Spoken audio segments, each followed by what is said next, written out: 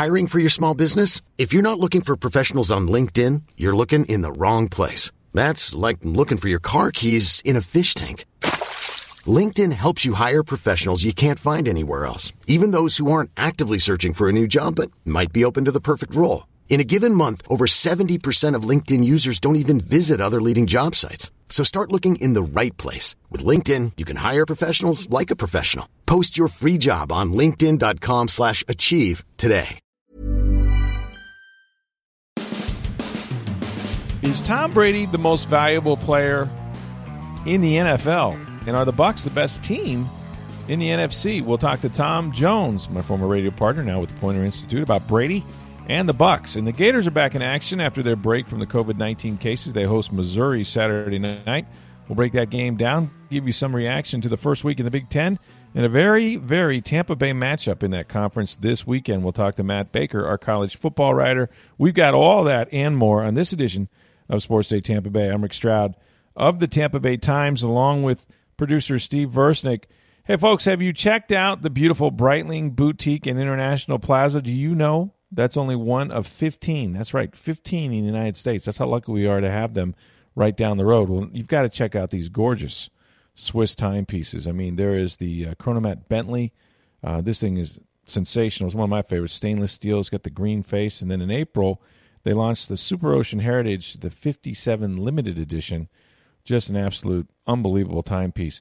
They've welcomed championship quarterbacks and Hall of Famers and boxers as clients, but they treat everyone the same when you come in. Now, if you tell them Rick Stroud and Steve Versnick sent you, you'll get a free $60 Breitling cap just for trying on a Breitling watch. You're going to want to try on that watch. You'll probably walk out with it too, but make sure you get your Breitling cap as well.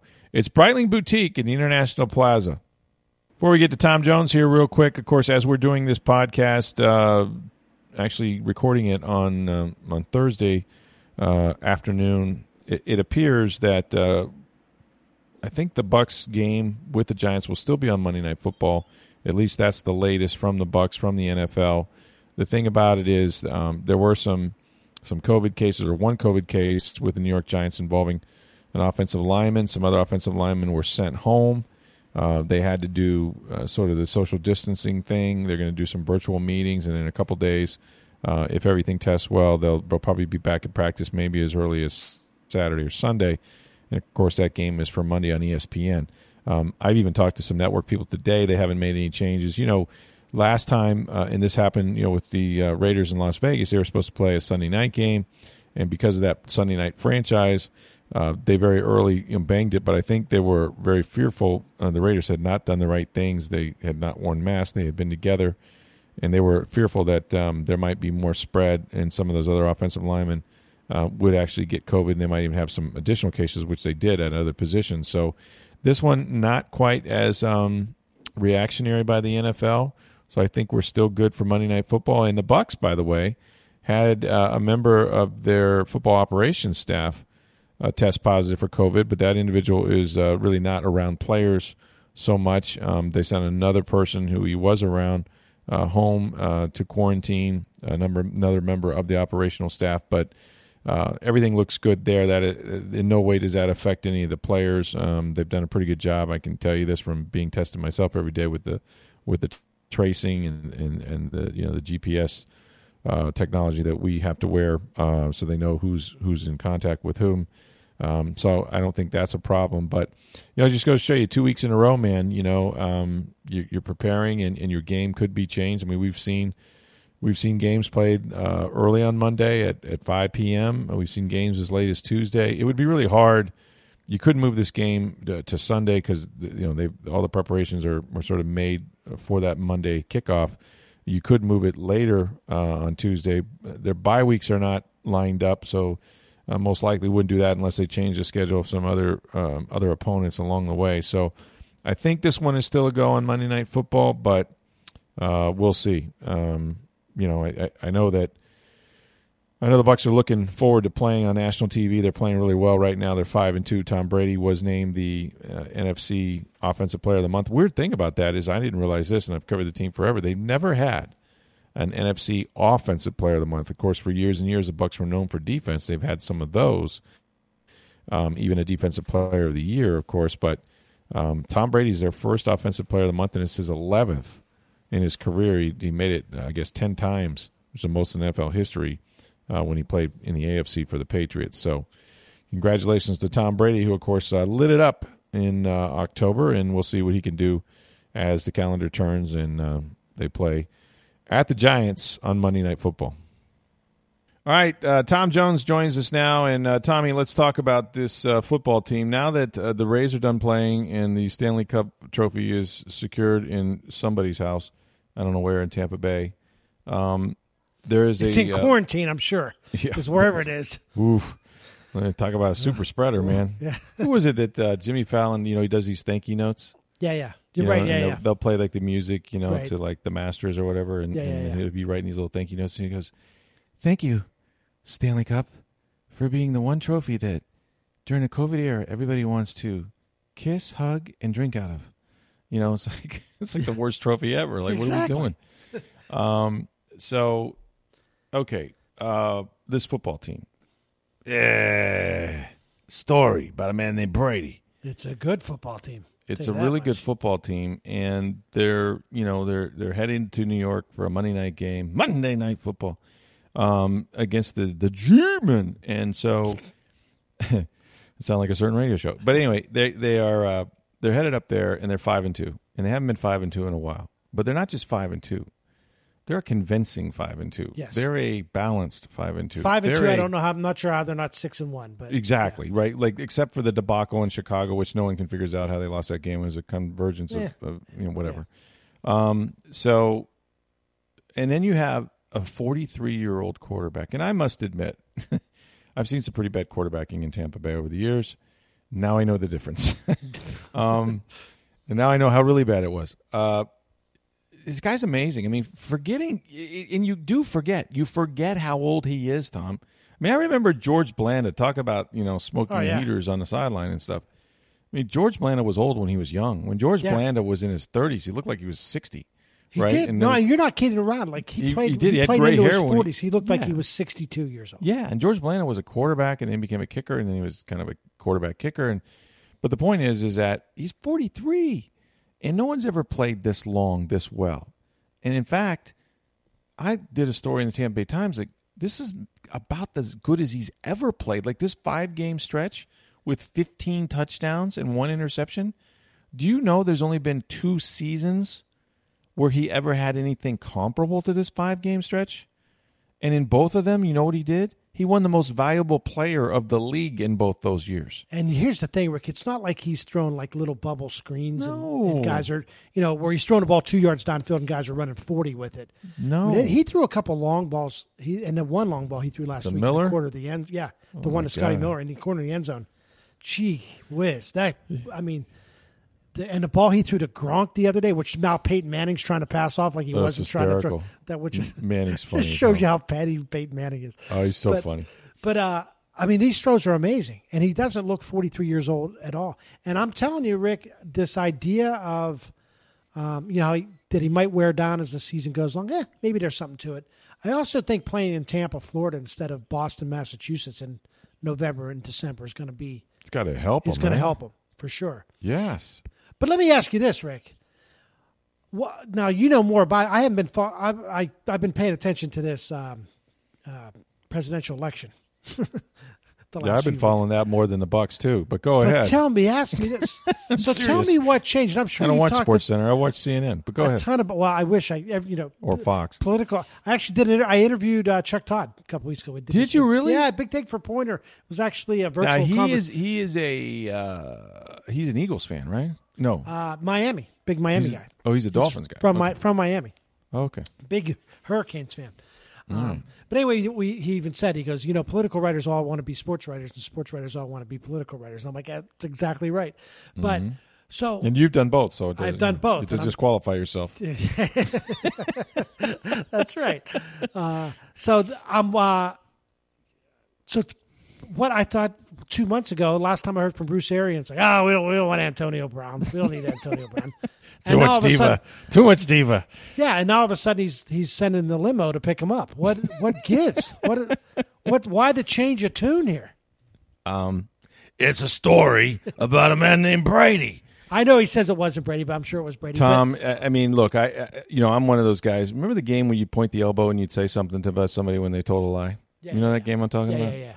I would have pointed my elbow when he said that the other day. We were on the Zoom after the game. He goes, look, this wasn't about Tom Brady. Tom Brady didn't do this deal. It was me and Jason Light. Okay. Tom Brady has asked, well, let me put it this way. What do you think they would say no to, okay, if Tom Brady asked for it at this point? Apparently nothing. Apparently nothing, right? So, I mean, what happened was go back just a couple of weeks and go back in your Wayback Machine to Chicago, Illinois, Dateline. And Mike Evans is out there before the game trying to run and can't, but he puts on a uniform anyway. Chris Godwin is out. He's out of the game altogether because he's got a bad hamstring.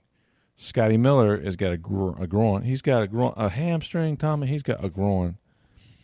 That's Lovie Smith, by the way. Yeah. And so basically they're down to Cyril Grayson, who I thought was in a Batman movie. Am I wrong about that? Am I thinking is that like the wrong name? They have Cyril Grayson. Maybe. And then they have who was Robin? What was his name? Wasn't Grayson one of the anyway. So they have Cyril Grayson, and then they have Tyler Johnson, not the one you're familiar with in hockey. Not the Lightning Tyler Johnson. Yeah, but the lesser of the Tyler Johnson. Johnsons. But anyway, good. Yeah, but they have Tyler Johnson, who has never played. Right. Okay. No O.J. Howard, right? No O.J. Howard. No Leonard Fournette. Right. No Shady McCoy. Yeah. Okay. Fournette put on a uniform, as the in case of emergency break glass guy. And they played a rookie running back who had never played a snap in his career in the NFL. And then they had Jones. And so, they looked around and not only were these guys out for the game, they hadn't practiced, man. Like Evans hadn't practiced for weeks. Godwin hadn't been out there for weeks. Scotty hadn't been out there. So they're just making this up as they go along, and they lose. And they shouldn't have lost, and they lose. They had the ball 248, terrible series by Byron, terrible personnel. All of it. I could break it down. But that freaked Tom out something fierce. I think Brady said, all right, listen, I just left a place that had no players. If I wanted to throw to a bunch of dudes that are getting their first taste of the NFL, I'd have stayed in New England. Right. I thought we're going to go try to win a Super Bowl. Now, I can appreciate the fact that it's not Mike or Chris's fault they're hurt. But damn it, you got to get me somebody in here that can play. That I know can play, that I can trust, right? And that's how the Antonio Brown discussion, because, there was no point in discussing him until he was about off his suspension, which is going to be week 9. Right. So you could talk about him all you want to in September, but it doesn't matter because he can't come anywhere. He can't come in your building. But now that we were approaching that, I think what happened was they got really nervous and said, if we lose Mike Evans and or Chris Godwin, or God forbid both, we're dead. We're not going to win anything. Right. Okay? So they're not that deep at receiver. I'm sorry, Justin Watson is not going to take you to the Super Bowl, right? As good as you might think he is. Tyler Johnson might be a good player down the line, but he's the reason he's a 5th-round pick and he hadn't played. So I think they just felt like Bruce has said it. Bruce calls them insurance. They're on a timetable too. It's not like it's win now, baby. Yeah. They're not, We're as not you always buying like to green say. bananas. I was getting ready to say that line because you right. Always say they don't buy green bananas. They're making. I don't know if you've ever made banana bread. You know what you make banana bread with? You make the best banana bread is made with the blackest bananas you've ever. The ones you're going to throw out, you wouldn't even think of eating. Right? You take those rancid bananas, and you grind them up, Tommy. Because my wife does this, and I go, I can't believe you're going to do this. It makes the best banana bread you've ever had. So. It's not. They don't have two at quarterback. They're not playing for exactly. Next year. They got to but win it's right now. It's win now. It's win now. It's win. The coach is 68 years old. How long do you think he wants to wait? So it all makes sense to me. I get all that. Except, how do you feel about it? Because let's face it, Antonio Brown, the last 3 teams blew up the Pittsburgh Steelers, who he 11,000 yards with, right? I can't imagine. Rick, I'm telling you, the Pittsburgh Steelers. Now, I don't know that Ben's the greatest leader in the history of the world, but. They have a head coach who's pretty good that people like playing for. Really good. Antonio Brown was getting the ball. Whatever the relationship he had with Ben Roethlisberger, it didn't affect Ben throwing him the football. He threw him the football. He was on a Hall of Fame trajectory with Pittsburgh. For sure. And 7 somehow Pro managed to Bowls. blow himself out of there. Goes to the Raiders. And before you get to the Raiders, the Pittsburgh Steelers said, we're going to take a $22 million cap hit to get him out of here. Yeah. Right? Right. $22 million, they said, yeah, well, it's a big chunk, but you know what? We'd rather have him gone. And right? Remember the whole Week 17 Raiders. thing? He wouldn't practice? Yeah, all wouldn't that practice, stuff? wouldn't play when they're trying to make the playoffs. Not that they were going anywhere. But right, but he wouldn't even do it. And then he goes to the Raiders and finds every excuse in the world not to play. I got frostbite. I don't like my helmet. Like, whatever. Yeah, doesn't blows his show way out up. of there. Yeah. And then goes to New England. Right. And I'm not exactly sure. Maybe you know more than I do about it. Well, he played one game. Played he one game. the one game. And then 5 catches for 53 yards and a touchdown. They Brady beat loved Miami him. 45-0. Okay? I don't know if they got scared about what was coming down the Well, pike. he got charged. Off While the he field, was right. there was here comes the sexual assault allegations. But let me go beyond this. So there's 2 things. He comes here. I can see this going sideways for 2 reasons. One, he could do what he's done everywhere else, which is just be who he is, what he's always been, and blows up the locker room. Or, Rick, there's one football. They only can throw to so many guys. Is somebody going to get irritated here? Is it either going to be Antonio Brown or Mike Evans? Or I can't imagine. I don't know that Chris Godwin's going to. Could we see a scenario, Rick, where Mike Evans gets his feelings hurt or Antonio Brown gets his feelings hurt because they're not getting the ball as much as the other guys get it? Well, if I'm Antonio Brown and I've thrown away the 3 chances that I've had already, and I don't know where his mind is at. He was ordered to take counseling, because he assaulted a driver of a moving van, for God's sakes, and got charged and basically, did a plea agreement. And one of the things was, hey, go figure out why you're swinging at strangers. Right. So assuming he's learned something about that, about his anger, and I don't know where this other case is going. It's a horrible case. It's in civil court, not in criminal right now, but It sounds awful. We're not even discussing that aspect. No, of it. but he has to realize from a football athlete. I mean, he's 32 years old. He's played one football game in 700 days. That's a long time if you're an NFL player to not play a game, and it's not because of an injury; it's because he's an idiot. But that may be the good thing. It's not like he's coming back from an ACL or something. Right. No, he's physically, and we talked to Bruce Arians. He says the guy's he looks amazing. And one thing we know about Antonio Brown, he's always taking care of his body, to the nth degree. Right. He's don't play a this monster long. when it comes to being in shape and all that. He's freakish. I mean, his diet, all that stuff. And they say, and I've heard this from his teammates, and look, 3 of his teammates are coaches on this team: Byron Leftwich, Larry Foote. Bruce Arians had him. Who's the quarterback? That Antoine Randall. They're all on the staff, and then Bruce Arians knows him from Pittsburgh. Yeah, he had him his first 2 years in Pittsburgh. He was he was the offensive coordinator his first 2 years in football. So they all know him, right? And they all liked Antonio enough. They all say he's a monster on the practice field. He works his butt off. But even Antonio has to know 1, 2, 3. Wait, I'm getting 4 chances, right? And the only reason, and I mean this, the only reason they even considered it is because one guy who's the most important guy that they got, Tom Brady, said, I want him to come in here. I want him here. I want him here. He didn't ask Cam Brate. They didn't ask Justin Watson. And I get it. Look, I'm fine with what Tom Brady's saying. Bring him in. But they did it. But do you have to, if you're Bruce Arians, are you at all, and I don't know, the coaches think this way. I don't know. But the only concern is this going to destroy whatever chemistry we do have? I don't know. See, Tom Brady doesn't have loyalty to anybody here, really.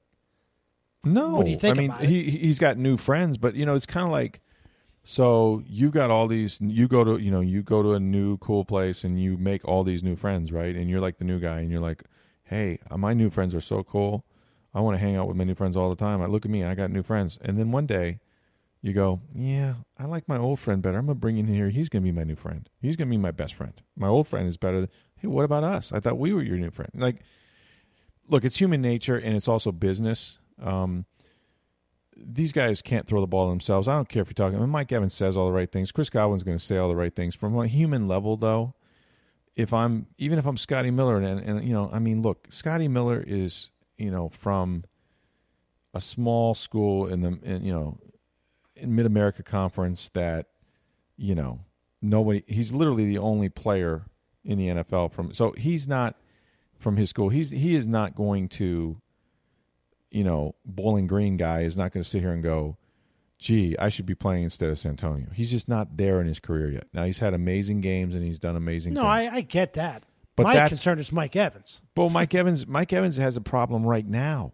They can't get the ball to Mike Evans right now, right? But does 5-2 make up in Mike Evans' mind? Does 5-2 make up? Yes, it does this year. You know why? Because they've never won Squadouche. Right. You can go through your whole career and you can have your 1,000 yards. Mike Evans has had 6 1,000-yard seasons. You know the only guy to do that? Randy Moss. Who's going to be more famous when their career's over? Oh, for sure. Mr. Moss. Why? Well, 1, he was amazing. But 2, we got to see him in the playoffs once in a while, right? We got to see him when he was the only game in town.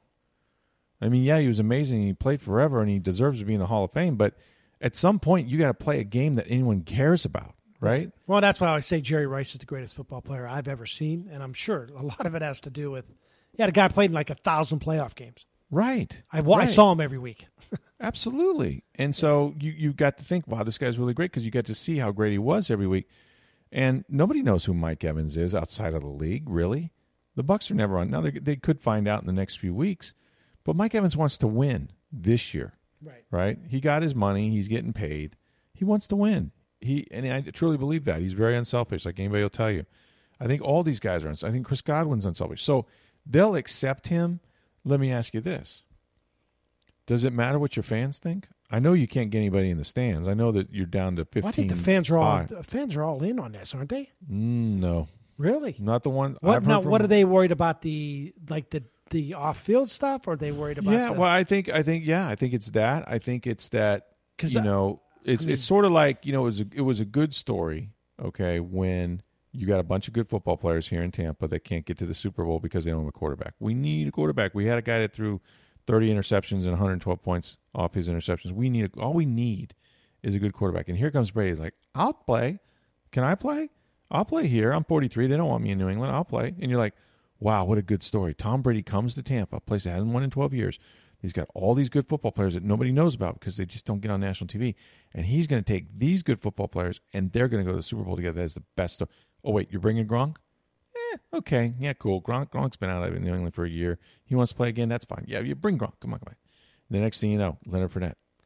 Yeah, it's a fantasy football league. Yeah, Leonard Fournette can play, I guess. I mean, we got Rojo. I mean, really, Rojo? Like, okay, bring Fournette. So every guy. Shady McCoy's available. Let's get Shady. You know who we need? Shady. Shady did some nice things in Kansas City. He was on a Super Bowl team. Shady, come on, man. So before you know it, you're like, wait a minute. What happened to our team? Right? Like at some point, your fans are going to go, I think, some will. At the end of the day, some of them, they root for the it's the old, not the name on the back of the jersey, it's the name on the front of the jersey. But you went from, don't ever underestimate the fact that fans want to like your players. They want to like your players, right? That's where John Gruden kind of went sideways a little bit because he started bringing in so many different players every year that nobody knew who the players were. How could they like them? They were here a year and they were gone. So, but see, I think fans like to win more than anything else. And if Antonio Brown comes in and helps them win football games, I think everybody's cool. You don't think they'll care? Really? I don't think they'll care because I think that's the way it was with Jameis because there were a lot. When Jameis finally left town, everybody was like, "Oh, good riddance, that guy." Oh no, they weren't because he couldn't play. No, they weren't. Jameis was the most polarizing guy coming in and the most polarizing guy coming out, and I would maintain it was 50-50 at best. You know why? Because they went 500 every year, or not even. No, I'll tell you why. It's because of what happened in Tallahassee before. No, I get that, and I look. Listen, I'm on. I was driving. I've heard from female fans about this deal. Oh, they're not happy about it. Oh no, there's a lot of people that aren't happy about it, and a lot of people have asked this question, and I credit Jenna Lane for asking this question from ESPN. She said, "Bruce, you've gotten awards from women for equality and for helping their causes, and you've got 2 women on the staff." And his answer, I didn't think was that great. It was, well, I believe in the judicial system, and if we're going to talk about allegations, I've had a lot of players have allegations. Let's find out what happened, and if he did it, he'll be gone. Is that good enough? No, not really.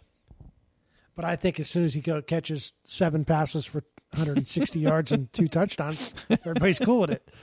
Yeah. The only thing I'll say is that they structured it such that they're not going to be a team that loses draft picks or money if he screws up. And, oh, by the way, there's this thing called COVID. So you know what he has to do? And Bruce said it today. He had sat down with Antonio and goes, here's what your day looks like. You get up, you come to practice. You practice all day. You go back to your hotel or wherever you're staying and you study your playbook.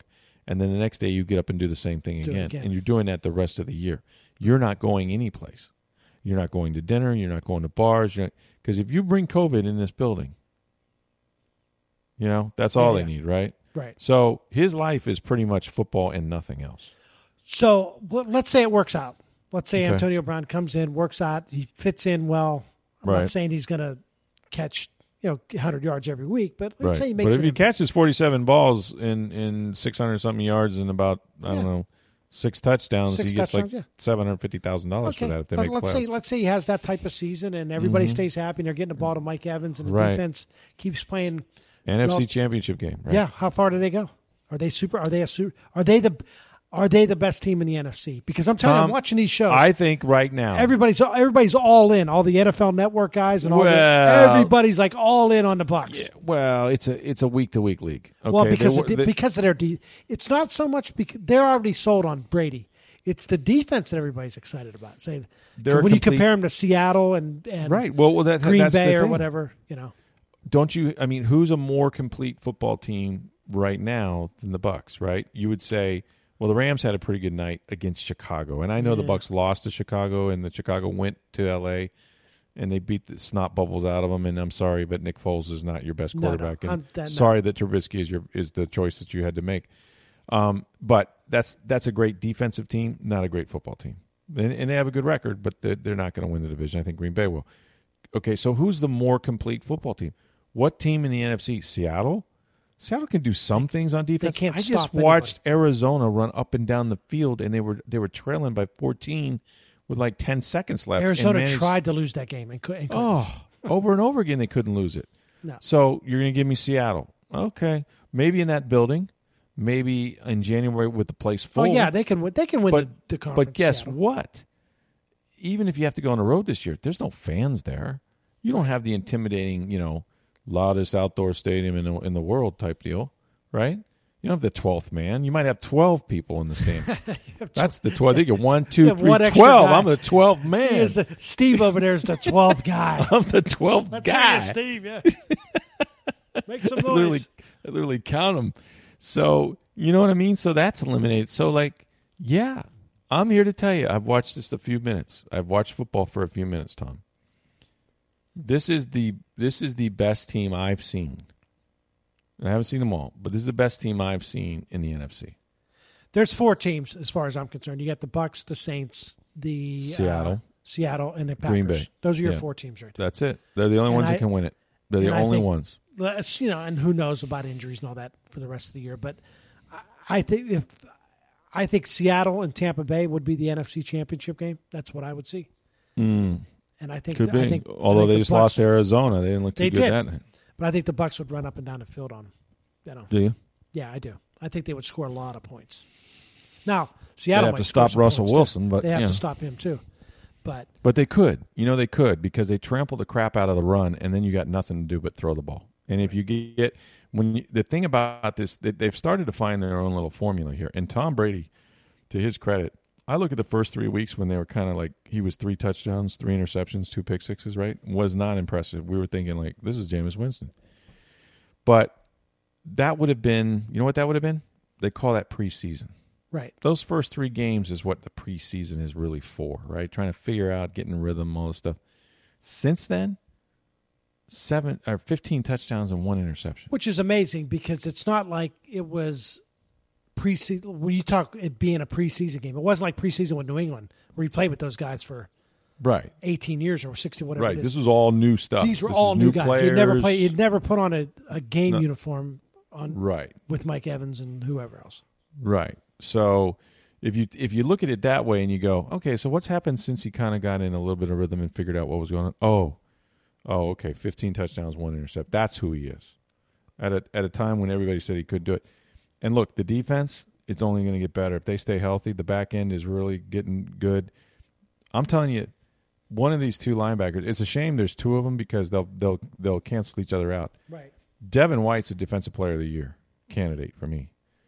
That guy's unbelievable, and Levante David might be better. Yeah, he's really good. You know, like he's played 9 years. So what scares you? What's the thing that could what scares you? What to mess this whole thing up? Injuries. That's all. Yeah. And on the offensive line, like is the offensive line playing better than they were? Yes, they are. They're playing better. They've done some things. You know, when they go to the jumbo packages, they put in Joe Haig as a tight end because outside of Gronk, they don't really have one that can block because Anthony Leclerc was gone and Tanner Hudson and Cam Brate are receivers. So they figured some things out there. Yeah, I think what would scare you is just, you know, you can't be that team that loses a lot of offensive linemen or a lot of defense. Look, outside that's the only thing that stops that offense is if you get pressure on Brady. Yeah, you get pressure on Brady. But and you know, as long as it's they not can just run Brady, the ball, any quarterback in football. Right, but if they can run the ball the way they do, and they've been running it pretty good. I mean, 3 straight 100-yard games, and then last week they kind of split it with Fournette and him. If they can run the ball and stay on schedule, I mean, he hasn't been sacked in 2 weeks. He's only been touched one time in 2 weeks. And, you know, I've not seen that. And he gets rid of the ball so quick. We knew he was going to make this offensive line look good. You knew that was going to happen. Right. That all of a sudden it's going to be like, whoa, those guys are really good. How'd that happen? You know, and it's because the guy is not sitting back there holding the ball. I mean, it's out. It's to the right player. It's on target. It's incredible accuracy. You watch him play the position. It's really, it's like an orchestra. I mean, it really is. It's like he just never makes the wrong decisions for the most part, outside of the 2 pick sixes early in the year. But like, he just knows what he's doing before you know what he's doing, before the defense knows what he's doing. He's got the answers. He's got the cheat sheet. It's ridiculous. And he still has enough physical ability to do it. Normally when you get this knowledge, you know, it's kind of like me. I know how to do my job, but now I'm old. No, it's not like that. It's just usually when in the quarterback position, the game slows down, but then physically they're too old to really, you know, have mobility in the pocket or arm strength. You know what I mean? Like they know what to do with the ball. They just can't do it. He can still do it, which is the freakiest thing about it. But no, listen, unless something happens from an injury standpoint, they don't have a lot of outside linebackers. Shaq Barrett, JPP, one of those go down for the year. That's irreplaceable. They're down to Sue inside. They did make a great pickup with Steve McClendon, who, you know, isn't Vita Vea, but then again, there's not a drop-off between him and Raheem Nunez-Roches. It's just they're about the same guy.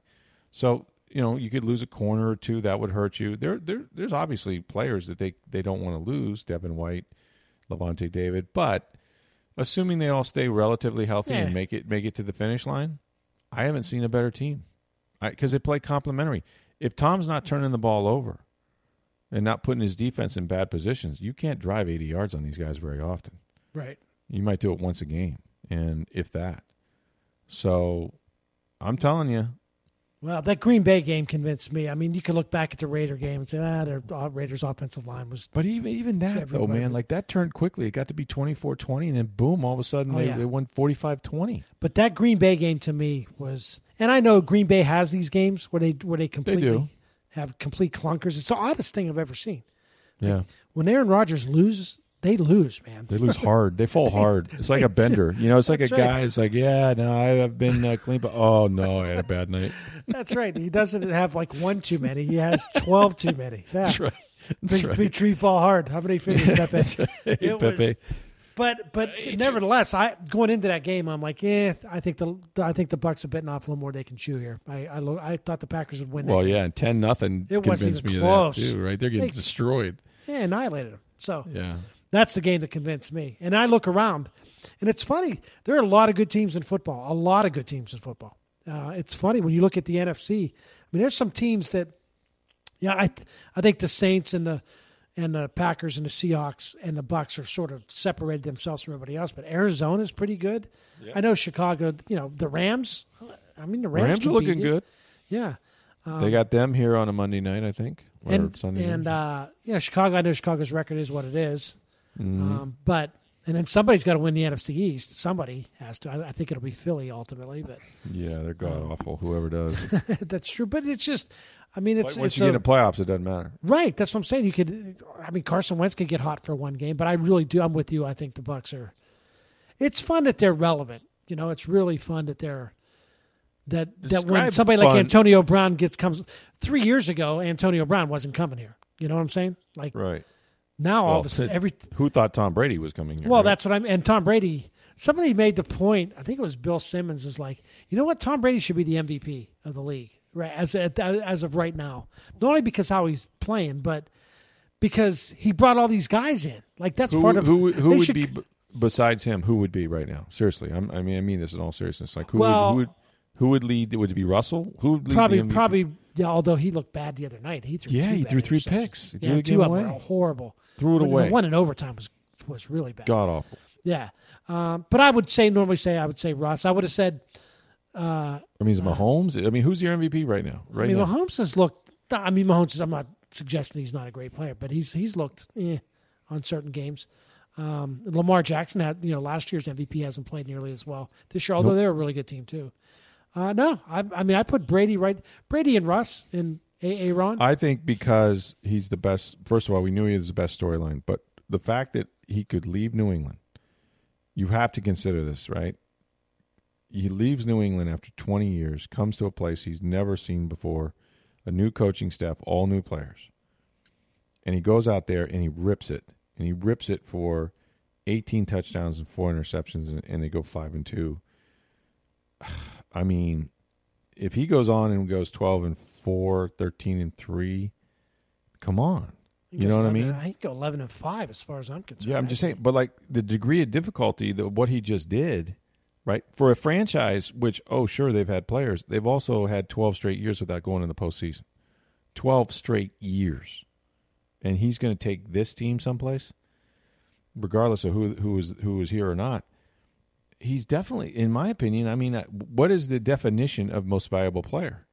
The guy with the best numbers? Well, he's got that. He's got good numbers. The guy who makes the biggest impact on the league? Well, no one was talking about the Bucs winning the Super Bowl until he signed here. And I realize, we always talk about who's the greatest NBA player of all time. Michael Jordan. And the thing I always think about LeBron, and I don't want to turn this into like a podcast about who's better, Michael or LeBron. But the thing I always Pete Rose admire bet on baseball. Should he be in the Hall of Fame? Go ahead. Discuss. Sure, right. Ray Stadium, where should it be? My yard.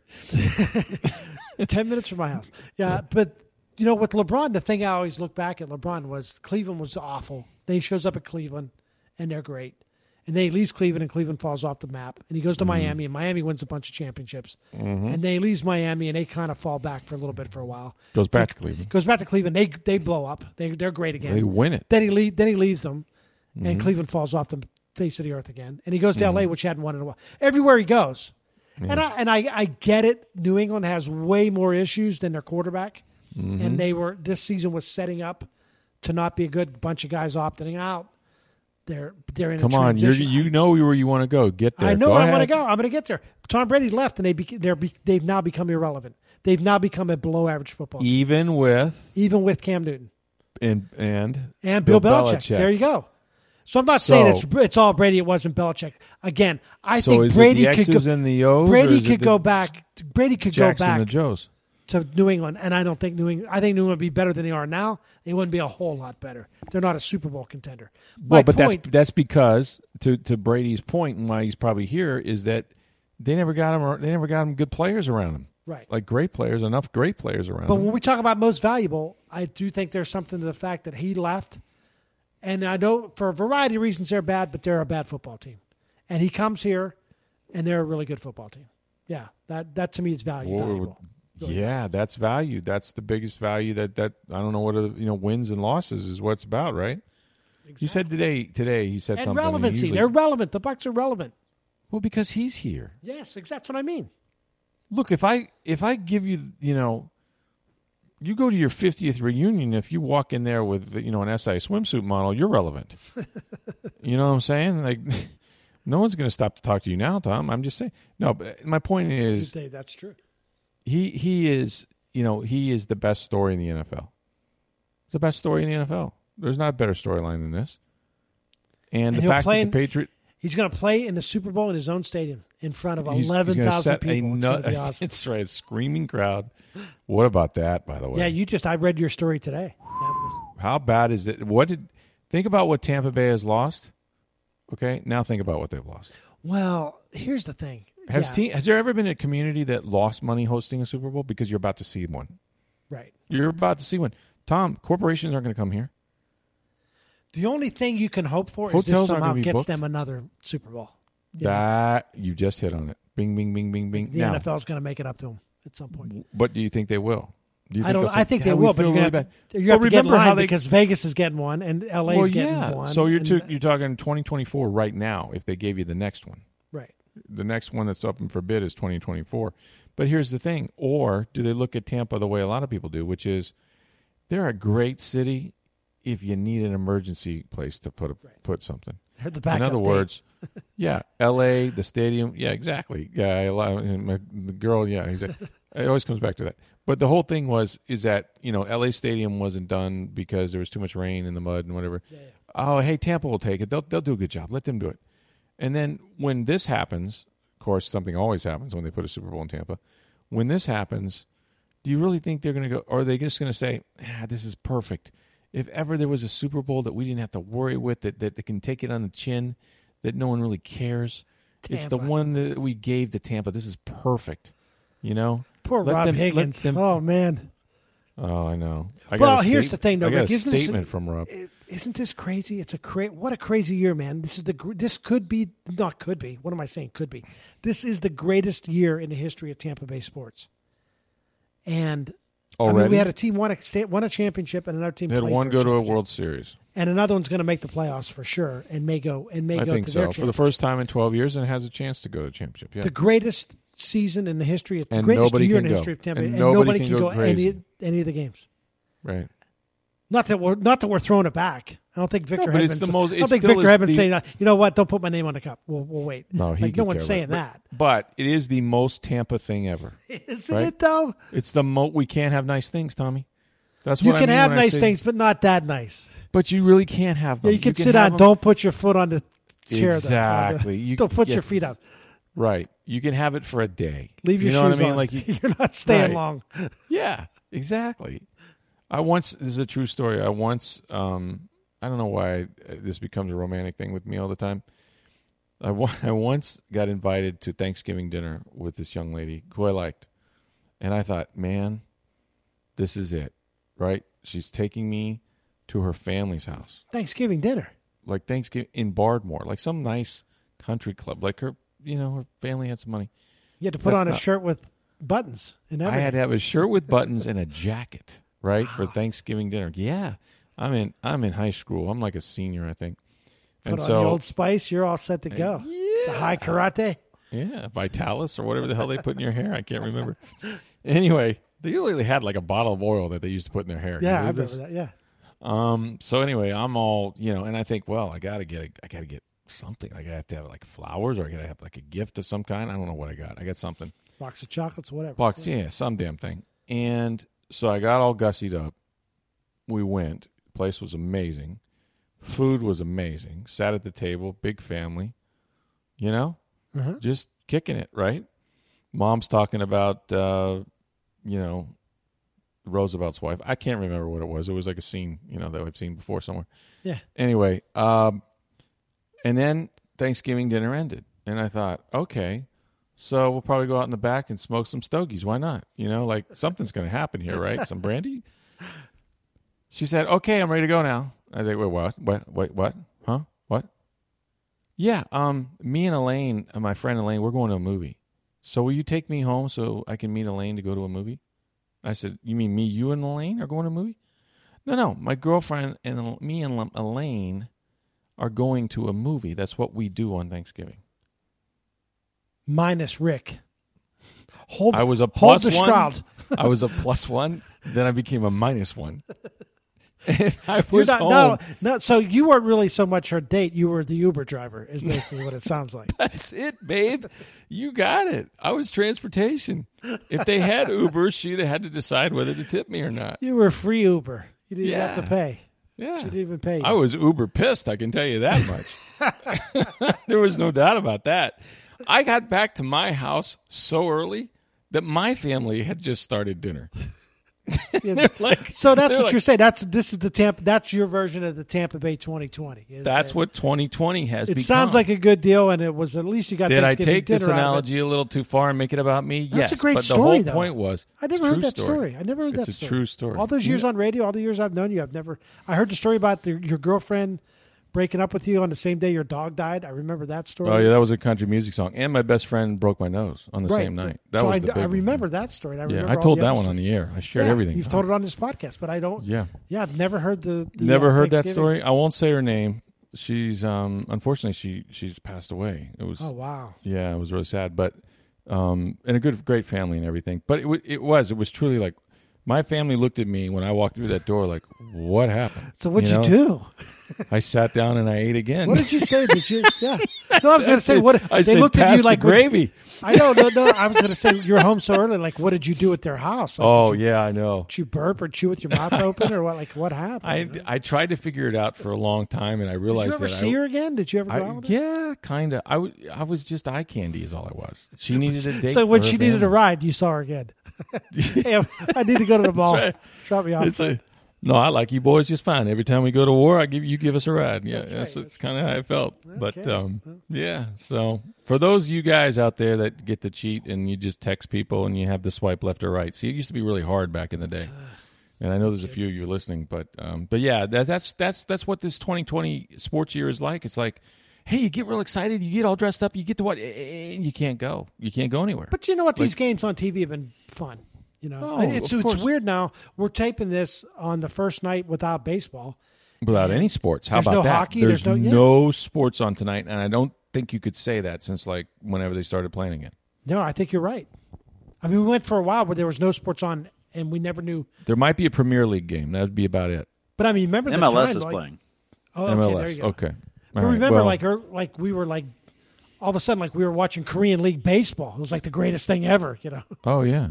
And now, then when everything started up, I went and bought 3 TVs. I mean, like I had to have 3 a night because it was the NBA. It was. Oh, I know. You know, NHL hockey, playoffs, everything cranked up. Yeah. So. But it's been rough. So speaking of rough, as we tape this podcast a week from now, or what will be, I guess, a little less than a week. Less than a week, 5 days when you're listening to this, there's a thing called an election. Speaking of 3 TVs, gee whiz. Ooh, yeah. How you? First of all, you work for the Poynter Institute of Media Studies, so you do a newsletter, and on Poynter.org, and so you do a lot of analysis of people who do analysis. In other words, you do a lot of media, I guess, and the coverage of the election. And you know what I'm tired of? You can use this in your notes column if you'd like to. This is the most consequential election of our lifetime. That has been so played, and I'm not sure I even disagree with it. I'm just like... You're tired of hearing it, yeah. I was listening to... they'll play on these, history channels where they were playing the, 76 Carter versus Reagan debates or something like that. Mm-hmm. And somebody said, and what is the most consequential election of our lifetime? But no, there is a lot at stake here. And so... I mean, what do we expect? Because that's the thing. I've been talking to a lot. I had a long conversation with Chuck Todd last week on for a thing I did for Poynter. I'll pick up that name. Hold on. Let me get that one from Meet the Press, NBC, Chuck Todd. Executives from all the networks. And here's the thing, Rick. They're preparing for every scenario there is. They're preparing for... Civil War? We might have... Don't count that out. They're preparing for... We could have a winner known by midnight. Yep. We might know at 2 a.m. We might know at noon the next day. Mm-hmm. It might take a week. It might take a month. Like they are literally Bush preparing. Gore, right? Like hanging chads and stuff, right? They're literally preparing for every possible scenario. Most seem to think, and again, we won't know until Tuesday. Most people I talk to have the general sense of we may find out before the next morning.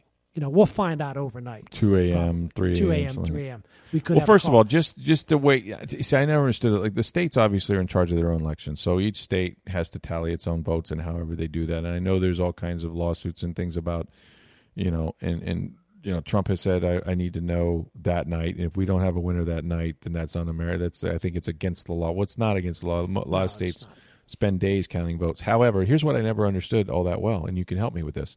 I know what exit polls are. right? Exit polls are where some news organization or poll company stands outside and say, how did you vote?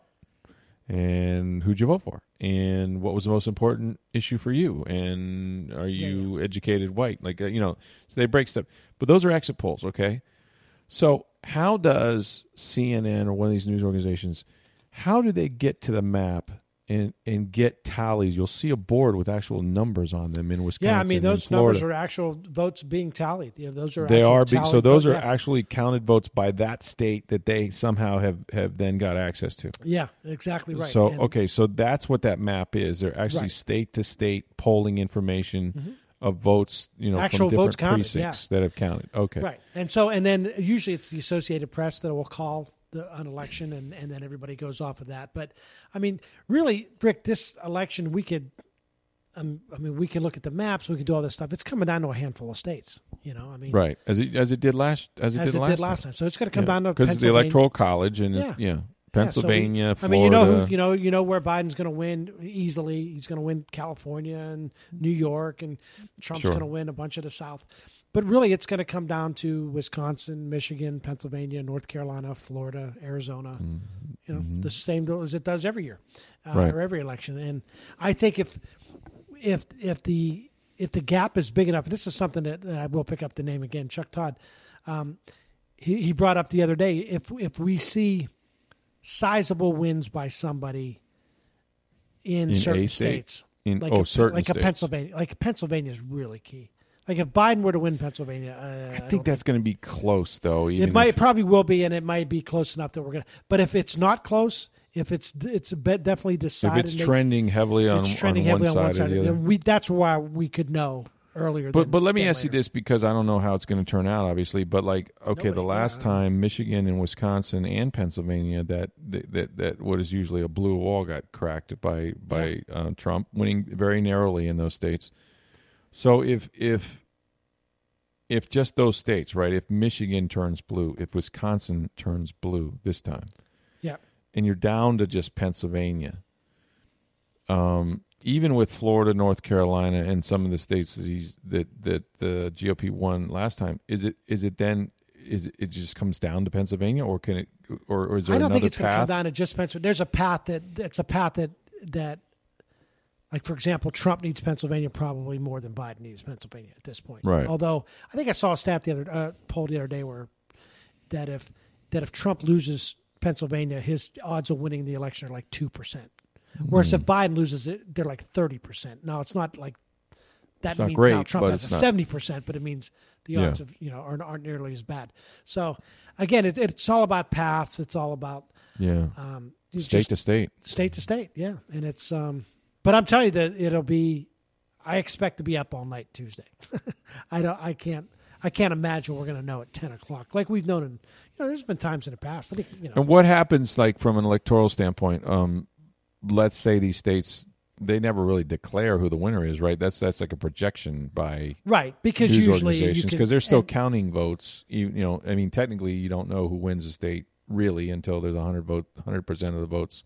Or the precincts counted. But we know, there's been times in the past, like I think back to like when Romney and Obama were against one another, that, like, for example, Romney was winning certain states. You look at the map, like, wait a minute, he has more votes. And they were already projecting, no, he's going to lose that state. Because the votes hadn't come in yet from certain cities. Counties or certain cities, counties or certain cities where you knew they were going to be heavy. So what if a candidate, in this case, either one of them for that matter, just says, I'm not conceding. I think there's still a chance. Here's the greatest fear. In other words, do you have to concede as a candidate for there to be a transfer of power? Remember Gore and Bush in 2000 when Gore conceded and then called Bush back and I changed my mind. I take it back. It back. And Bush is like, you can't do that. And Gore was like, oh, yes, I can. The big fear that can happen this time coming around is that, and let's face it, it most likely would be Trump doing this, and Twitter's already prepared for it, is that Trump would see certain states and think that trending his way, with knowing full well, declare himself the winner. Like, yeah, I just won. I won Pennsylvania. I won Florida. Thank you. Your president is grateful. I'm back for 4 more years. And he just tweets it, and so it must be true. Right. And then when he ends up losing those states, say all the Philadelphia votes, when the votes do come in, or the votes or the mail-in ballots are then counted or whatever. Now it's rigged. Absentee ballots are counted. Now it's rigged. Right. Now, see, I told you they were going to steal it from us. But already the social media companies apparently have a plan in place where they're not going to let anybody basically declare themselves the winner. So. Oh, really? So you can't tweet that I won? They can try, but I think Twitter's. You're telling me that POTUS's Twitter account is going to be taken down by Google or by Twitter, whoever. They say they have a plan in place to make sure that doesn't happen. We'll see. Do you believe them? Who knows? Plan in place. Tell you, man, it's 2020. It's 2020, man. Oh my God, that sounds Anything so dangerous. But it should be a lot of fun. Place. Yeah. Well, figuring out who the best team in the NFC is way easier than figuring out who's going to be the next president of the United States. But we can project that right now. The NFC?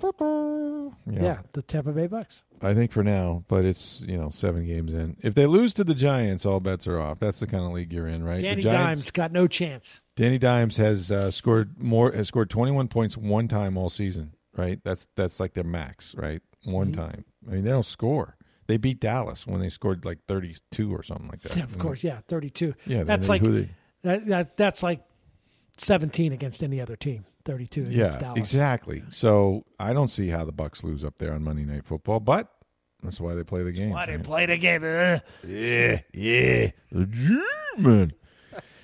It's been fun, Tom. Thanks for joining me the last 2 nights. You can check out Tom's newsletter, daily newsletter, and register for that on Poynter, POYNTER.org.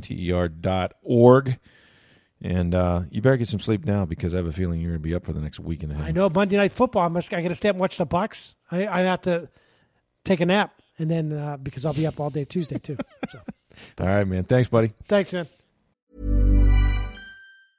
Hiring for your small business? If you're not looking for professionals on LinkedIn, you're looking in the wrong place. That's like looking for your car keys in a fish tank.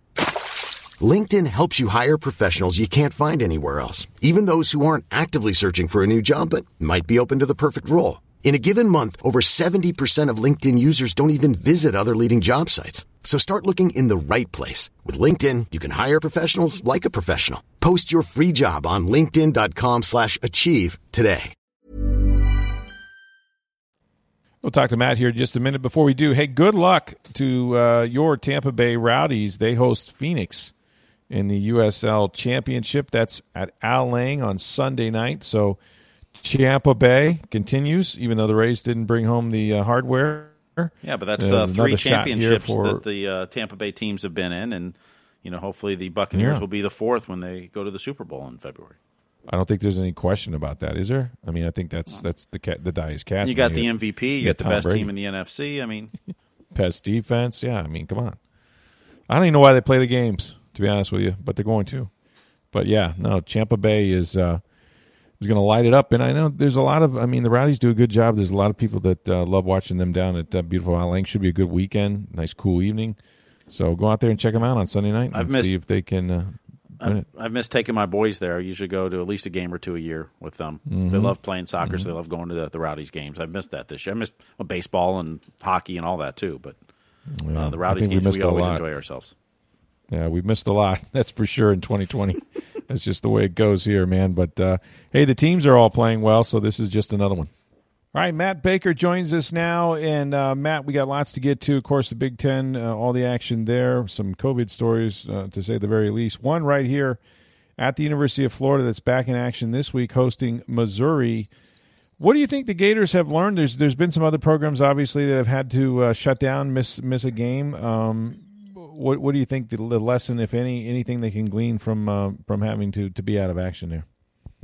Yeah, I think one of the interesting things, and thanks for having me on, Rick, is just how they structure their return. It is something that I think is going to be interesting. Dan Mullen is tight-lipped about just about everything, especially this year, and has been tight-lipped about pretty fair, reasonable questions about what they were doing differently, just in terms from a practice perspective. But look, the fact is they have to ease back in, just because the rules are such that after somebody who tests positive, they have to ease back in. I think it's a 4-day reacclimation process before they're full go, We don't know exactly how many people have been out at practice this week in terms of the players. I would be stunned if they were at full strength. I mean, I guess I can say it better than that. They're not going to be at full strength, just because we know in the last 9 days or so they've had 6 more positives, and given the extent of the outbreak and the way it all shook down, I'm not expecting them to be at full strength at all, and maybe not even close to it for all we know. So that's going to have a major effect on how they shape practice, and then that's going to have a major effect on how they do in the game. I looked at a handful of some of the other schools that have dealt with similar situations like this. I found 7 other programs that at least 7 programs since September that shut down because of outbreaks and for different periods of time. And most of them didn't do particularly great in the return, but Appalachian State is one that did. They were shut down for, I think it was 17 days, came back, were able to prepare to beat your beloved Arkansas State Red Wolves pretty handily.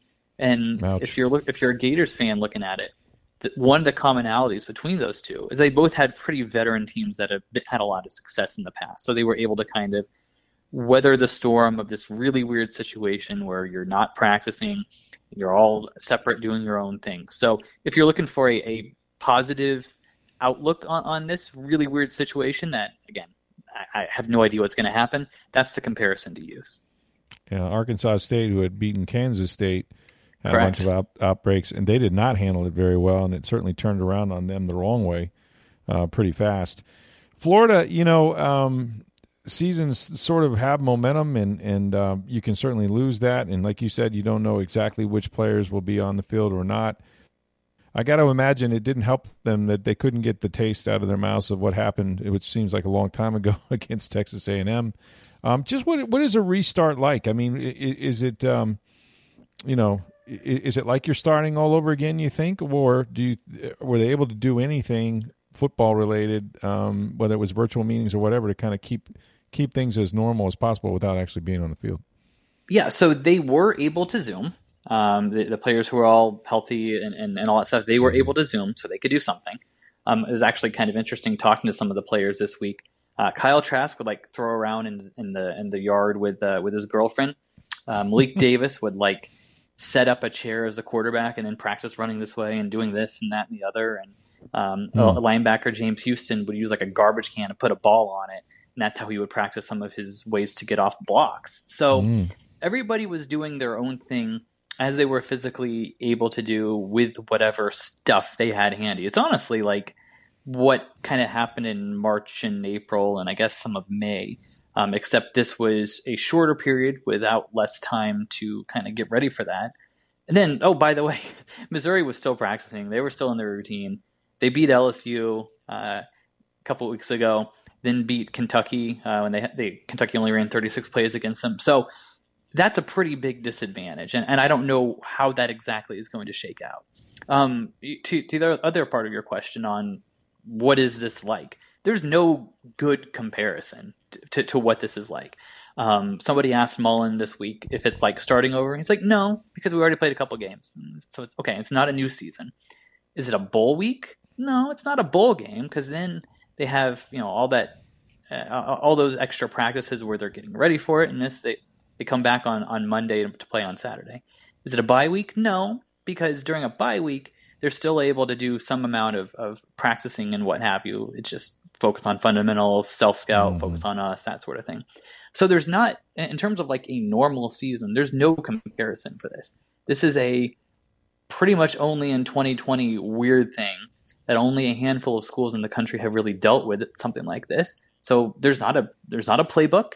It's just you figure it out. I mean, it's like this whole stupid season and this whole stupid year. Just, build the airplane while you're flying it. So that's what the Gators are doing. It's a good analogy. Yeah. Missouri, as you mentioned, maybe not expected to do a ton this year in the SEC, but defensively it looks like they have some things going. So, I mean, what do we expect in this game? Yeah, I have no idea what to expect. I just don't. The Gators are the more talented team. Usually in football, especially college football, the team with the most dudes wins. It's pretty simple. But we don't know how many of those dudes are going to be playing. We don't know if any position groups are particularly have been particularly affected and will be particularly affected when they release the unavailables list at 7:31 on Saturday night. Right. I don't know about the timing of the offense. You would think that would probably be pretty okay, just because, again, these guys have been in the system. They know what to do. But you take somebody out of rhythm, out of routine for 2 weeks, try and throw them back in, that's going to be weird against a very, a good defense that played very well against Kentucky. So I don't have a good read on this. I think the Gators will win, but I don't think it will be crisp. I'm expecting a slow start for Florida. And then the question is going to be how quickly can they recover and how big of a hole, if any, did they find themselves in early on. And let's not forget, too, the fact that before this happened, go back a couple weeks, the Gators defense was awful. Like, as bad or worse than it's been since World War II. So while we've been focusing on COVID, me and the other writers in our conversation, let's not forget this gaping major hole that the Gators have to figure out. And they didn't have the last couple of weeks to really be able to do anything on the field to fix it.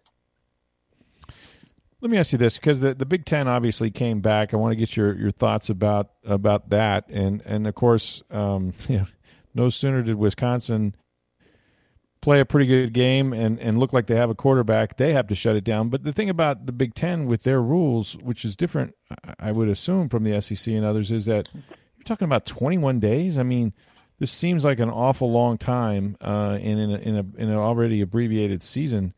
I mean, what is the ripple effect of this, do you think? Yeah, so to just explain that, when somebody tests positive, they're out for at least 21 days. And you're right, that is different. The SEC, it's 14 days, I believe, or maybe it's 10, and the quarantine is 14 days. Anyway, it's longer in the Big Ten. And the Big Ten is kind of the most careful or strict, I guess, depending on what word you want to use, with that. And I think there's a couple of reasons why. The biggest is we got to go back in time to, was it July or August, when other conferences said we're still going ahead, and the first the MAC and then the Big Ten and Pac-12 said, we're not going to do this. And then as they started thinking maybe we can do this, they had to figure out what the presidents who initially said we're not comfortable with it, what would make them comfortable with changing their mind a couple weeks later, a couple months later, whatever it was. And I think part of it was putting these stricter things in place so that they do have more time to observe the players to make sure that they're healthy. Because there's still a lot we still don't know about this stupid virus. And some of the long-term health risks, and that's obviously one of them. And at the time, the myocarditis, the heart issues were a major concern. I saw something in SI the other day where, based on what we've learned in the last couple weeks, couple months, that's not as big of a concern. So maybe the Big Ten can look at that. I don't think that they will. But I think it's just one of those situations.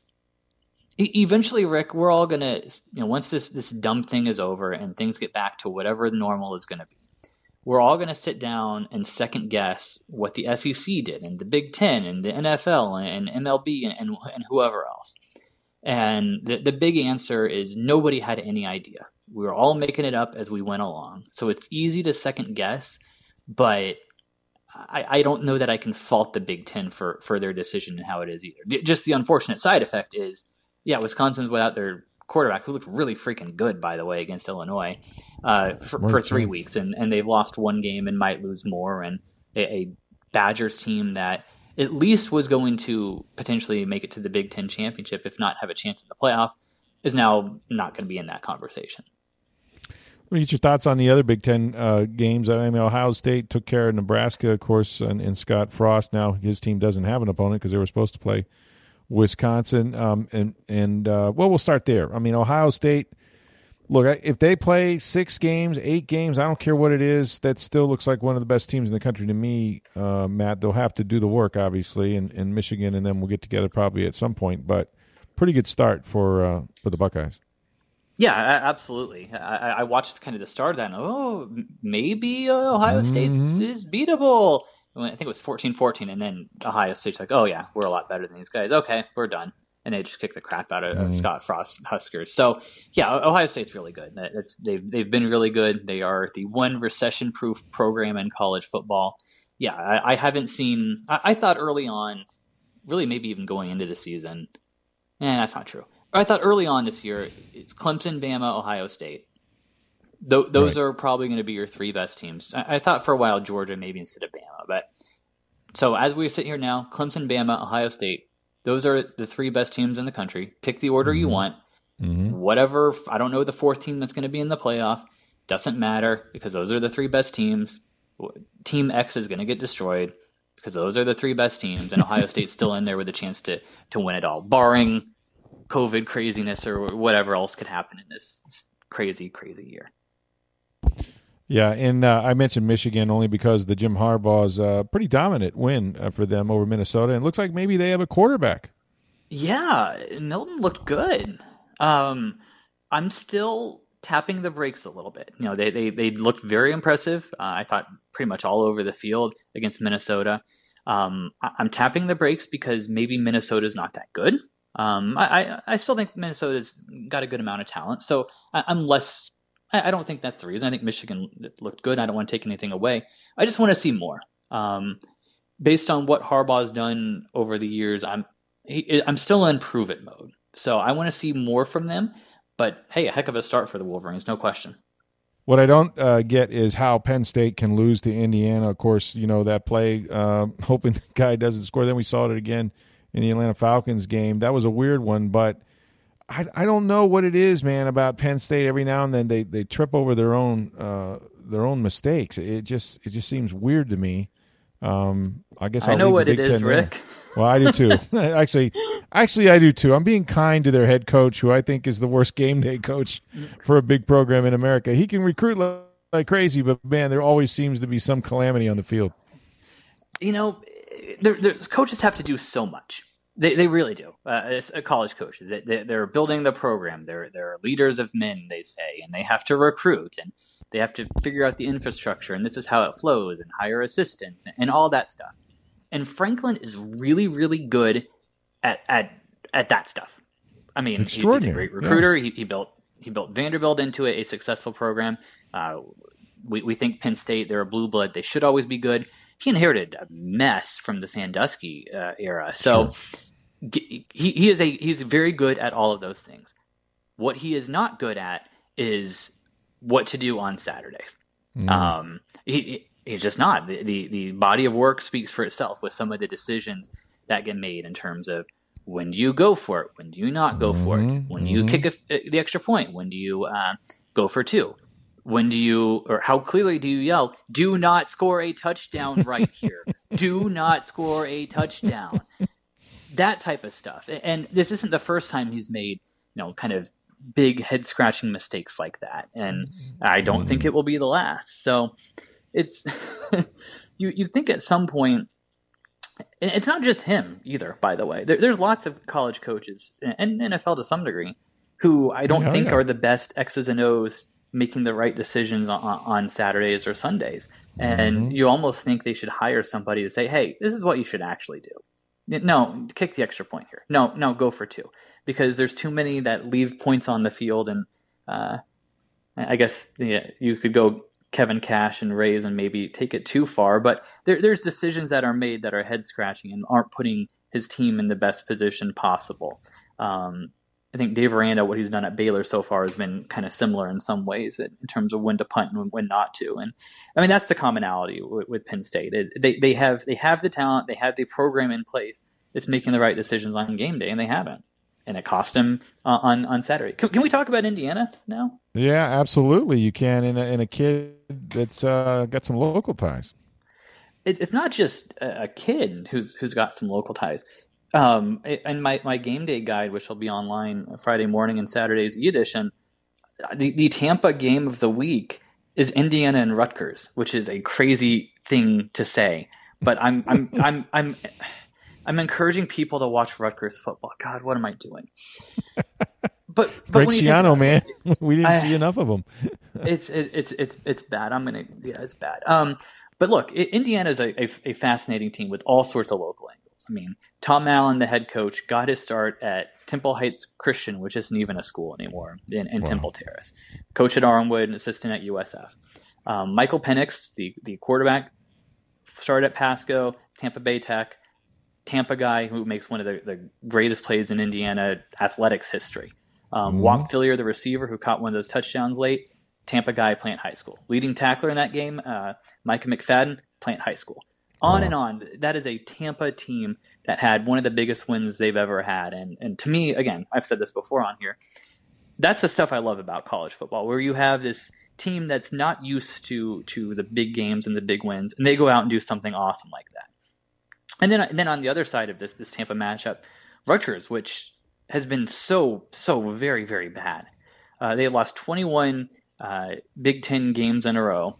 And then Greg Schiano, Bucks guy, in his first game back at Rutgers, what does he do? He goes out and beats Michigan State in his debut of the Revival. So give him credit for that, because I thought Rutgers was going to go winless this year. And bunch of Tampa storylines in the Indiana Rutgers game.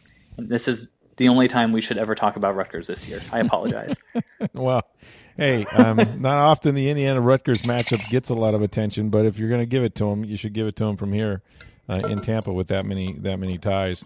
There's a team up there. There's a couple of them in the AAC, not USF, who was off this week. Let me ask you this: is there a chance that a non-Power 5 team, and I don't know whether one of these would qualify for it or not, could sneak their way high enough into the polls that maybe they would get some votes for a Final Four? But Cincinnati and Memphis, this is a pretty intriguing game right here. If it's going to happen, I think it has to be Cincinnati. Cincinnati's good. Like, their defense is legit. I don't think it's Georgia caliber, but they have a very, very good defense. They have a talented quarterback. They have good backs. They're a good team. Every bit of, I think they're seventh in the country. I had them eighth in my rankings. They are every bit as good as that, and totally deserving there. The win they had 42-13 over at SMU the other night, that was huge. SMU's a good team. They've got some dudes. So then you look at Cincinnati's schedule the rest of the way. Memphis is not as talented as they were last year with Mike Norvell, but Brady White, their quarterback, I think he's literally like working on his PhD at this point. He's been around so long. They've got him. They've got some players there. Memphis is a solid, at least top 30 team. Then they've got Houston, which is, again, a solid, maybe top 40 team with a good quarterback. They still have UCF later in the year. They have at Tulsa at the end of the year. Tulsa has they've looked pretty good to me too. So there's enough wins on there. There's not star-studded wins, but there's enough solid wins in there where if Cincinnati starts looking even, keeps playing well, looking impressive, maybe beating Memphis by a couple scores or 3 or 4 scores. And then you add in weirdness elsewhere. Oklahoma State losing maybe this week to Texas, in a game that always has weird special teams and just weirdness. The Pac-12 knocking itself out with a short schedule. You could talk yourself into a way for Cincinnati to get in the playoff. I'm not saying it's going to happen, but there's a feasible path there. Interesting. So what are the games? Are there anything else that you'll be paying particular attention to this weekend? UCF Houston is one. If you like exciting quarterbacks, that's a good matchup. Dylan Gabriel at UCF is, I think, his nation's leader in total offense. Clayton Tune, the Houston quarterback, is the first Cougars passer since Case Keenum to have 4 straight 300-yard games. I think it's interesting because obviously De'Aaron King was a star at Houston, left for Miami, and then everyone's like, well, what's going to happen with Houston? Houston's been okay without him. They've got a quarterback too. So I think that might be one of those weird situations that a transfer, a new start is working well for everyone. So how about that? 2 other kind of off the radar games I'll shout out here. Boston College, Clemson. I mean, Clemson's awesome. Clemson is almost certainly going to win. But Jeff Hafley, a former Bucks secondary coach, he has done a fantastic job at Boston College this year. A program that hasn't had a ton of success. They've always been in the lower middle class of the ACC. Right now, they're 4-2. Again, I'm not expecting them to beat Clemson, but they deserve a shout out and some attention. And then the other one, again, this is way off the beaten path. Nevada and UNLV. Do you know who UNLV's coach is? Do you remember this one, Rick? No. You know the name, Marcus Arroyo, who was the Bucs former play offensive caller. coordinator. Yeah. Mm-hmm. Yeah, when Jeff Tedford was in and then out, and Marcus Arroyo becomes the play caller for the year. He's done a good job in his college career. Now as the head coach at UNLV, looking for a win-1, which maybe it's a winnable game against Nevada. So those are kind of the off the radar weird ones this week. Yeah, those you've already you dropped Greg Schiano and Marcus Arroyo on me. I'm having sort of MRSA flashbacks right now. This is not good for my. Where's Josh Freeman, by the way? Is he somewhere? I don't know. Last time I saw him, he was trying for the Canadian Football League. It's been a few years ago, and decided not to make that a go. So hope he's doing okay. I'll get you out on this one because I don't know if this is a story or not, but people are going to talk about it. Trevor Lawrence, is he hedging on leaving Clemson, and is this about the New York Jets, or is it about he's just having a good time in college and maybe he'll be like Matt Leinart and just stay for all 4 years? I think it's a little bit of just kind of hedging his bets a little bit. In this weird year, you can never rule anything out. I think he enjoys being a college student at Clemson. I mean, Clemson is not Alabama where it's all football all the time. It seems it's just a different feel, a different atmosphere, and I think he enjoys it. And there's a nice college bubble at Clemson. You look at potential rule changes where name, image, and likeness, maybe he could start making some money off that at Clemson. Mm-hmm. And then, of course, you look at he'll be the number 1 pick. And does anybody want to go to the Jets? No, nobody wants to go to the Jets. I don't want to go to the Jets. So, I think there might be some of that in the mix as well. And maybe there's a way he can say some stuff to make some doubt creep in. And the Jets, if they continue to suck, which they will because they're the Jets, maybe then he can force a trade, kind of Eli Manning it. I don't know. I just think it was kind of one comment on him saying, maybe I won't leave, trying to be a good teammate or whatever. But then again, I did not think Travis Etienne would be back at Clemson either. I thought that was, I don't want to say silly for him to return, but that was surprising that he chose to come back, especially at that position. And I'm sure he's having fun and helping himself and has a chance to win a national title. So who the heck knows? I'm not reading a lot into it, but I'm saying there's a chance. Yeah, if I'm a running back, I don't know that I want to subject myself to more hits that I'm not getting paid for. That's just me. The quarterback thing in particular, I've never understood why more players that are going to be drafted number 1 or maybe even number 2, but number 1 for sure, like a Trevor Lawrence. Why you wouldn't just tell the team if you don't like them, whether it's the Jets or the Chargers or whatever, I'm not going to play for you. I'm coming out in the NFL, but I'm telling you right now, you can draft me. I will never play a down there. Because ultimately, even if they do draft you and they want you to play and, they can't sign you, it becomes a Bo Jackson type situation. But nobody's going to do what the Bucs did and hold on to him until he goes and plays baseball. I mean, at the end of the day, they're going to trade that pick. They're going to get tons of compensation for it, and you'll go to a better team.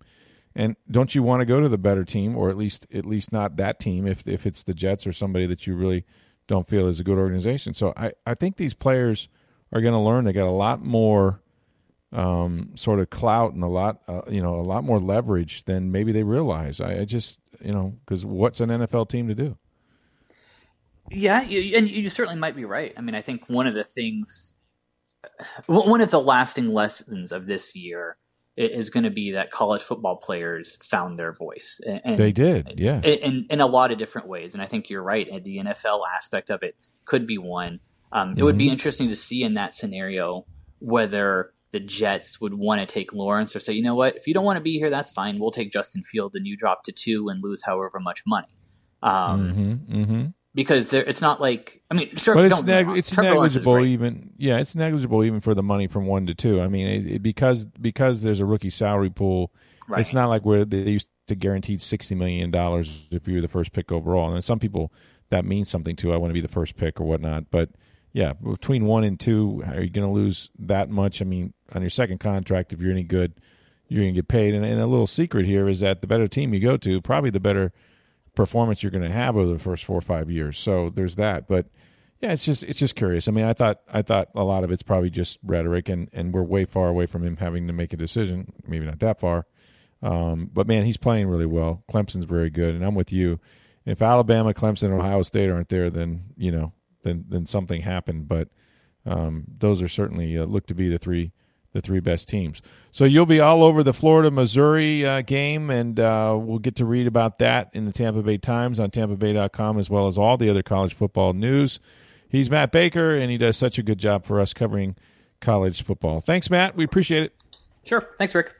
My thanks to Tom Jones and Matt Baker. Hey, enjoy the college football. Florida back in action against Missouri, and we'll preview the Bucs and Giants on Monday Night Football. And remember, folks, go check out our friends at the Breitling Boutique. This thing is beautiful. There's only 15 of them, and it's located in International Plaza.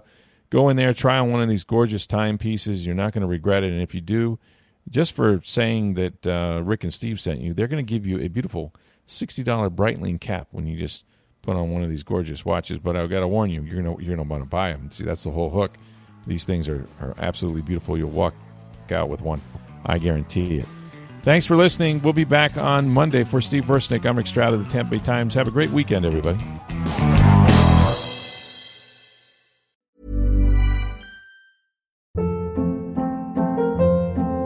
Hold up. What was that? Boring. No flavor. That was as bad as those leftovers you ate all week. Keke Palmer here, and it's time to say hello to something fresh and guilt-free. HelloFresh. Jazz up dinner with pecan-crusted chicken or garlic butter shrimp scampi. Now that's music to my mouth. HelloFresh. Let's get this dinner party started. Discover all the delicious possibilities at HelloFresh.com.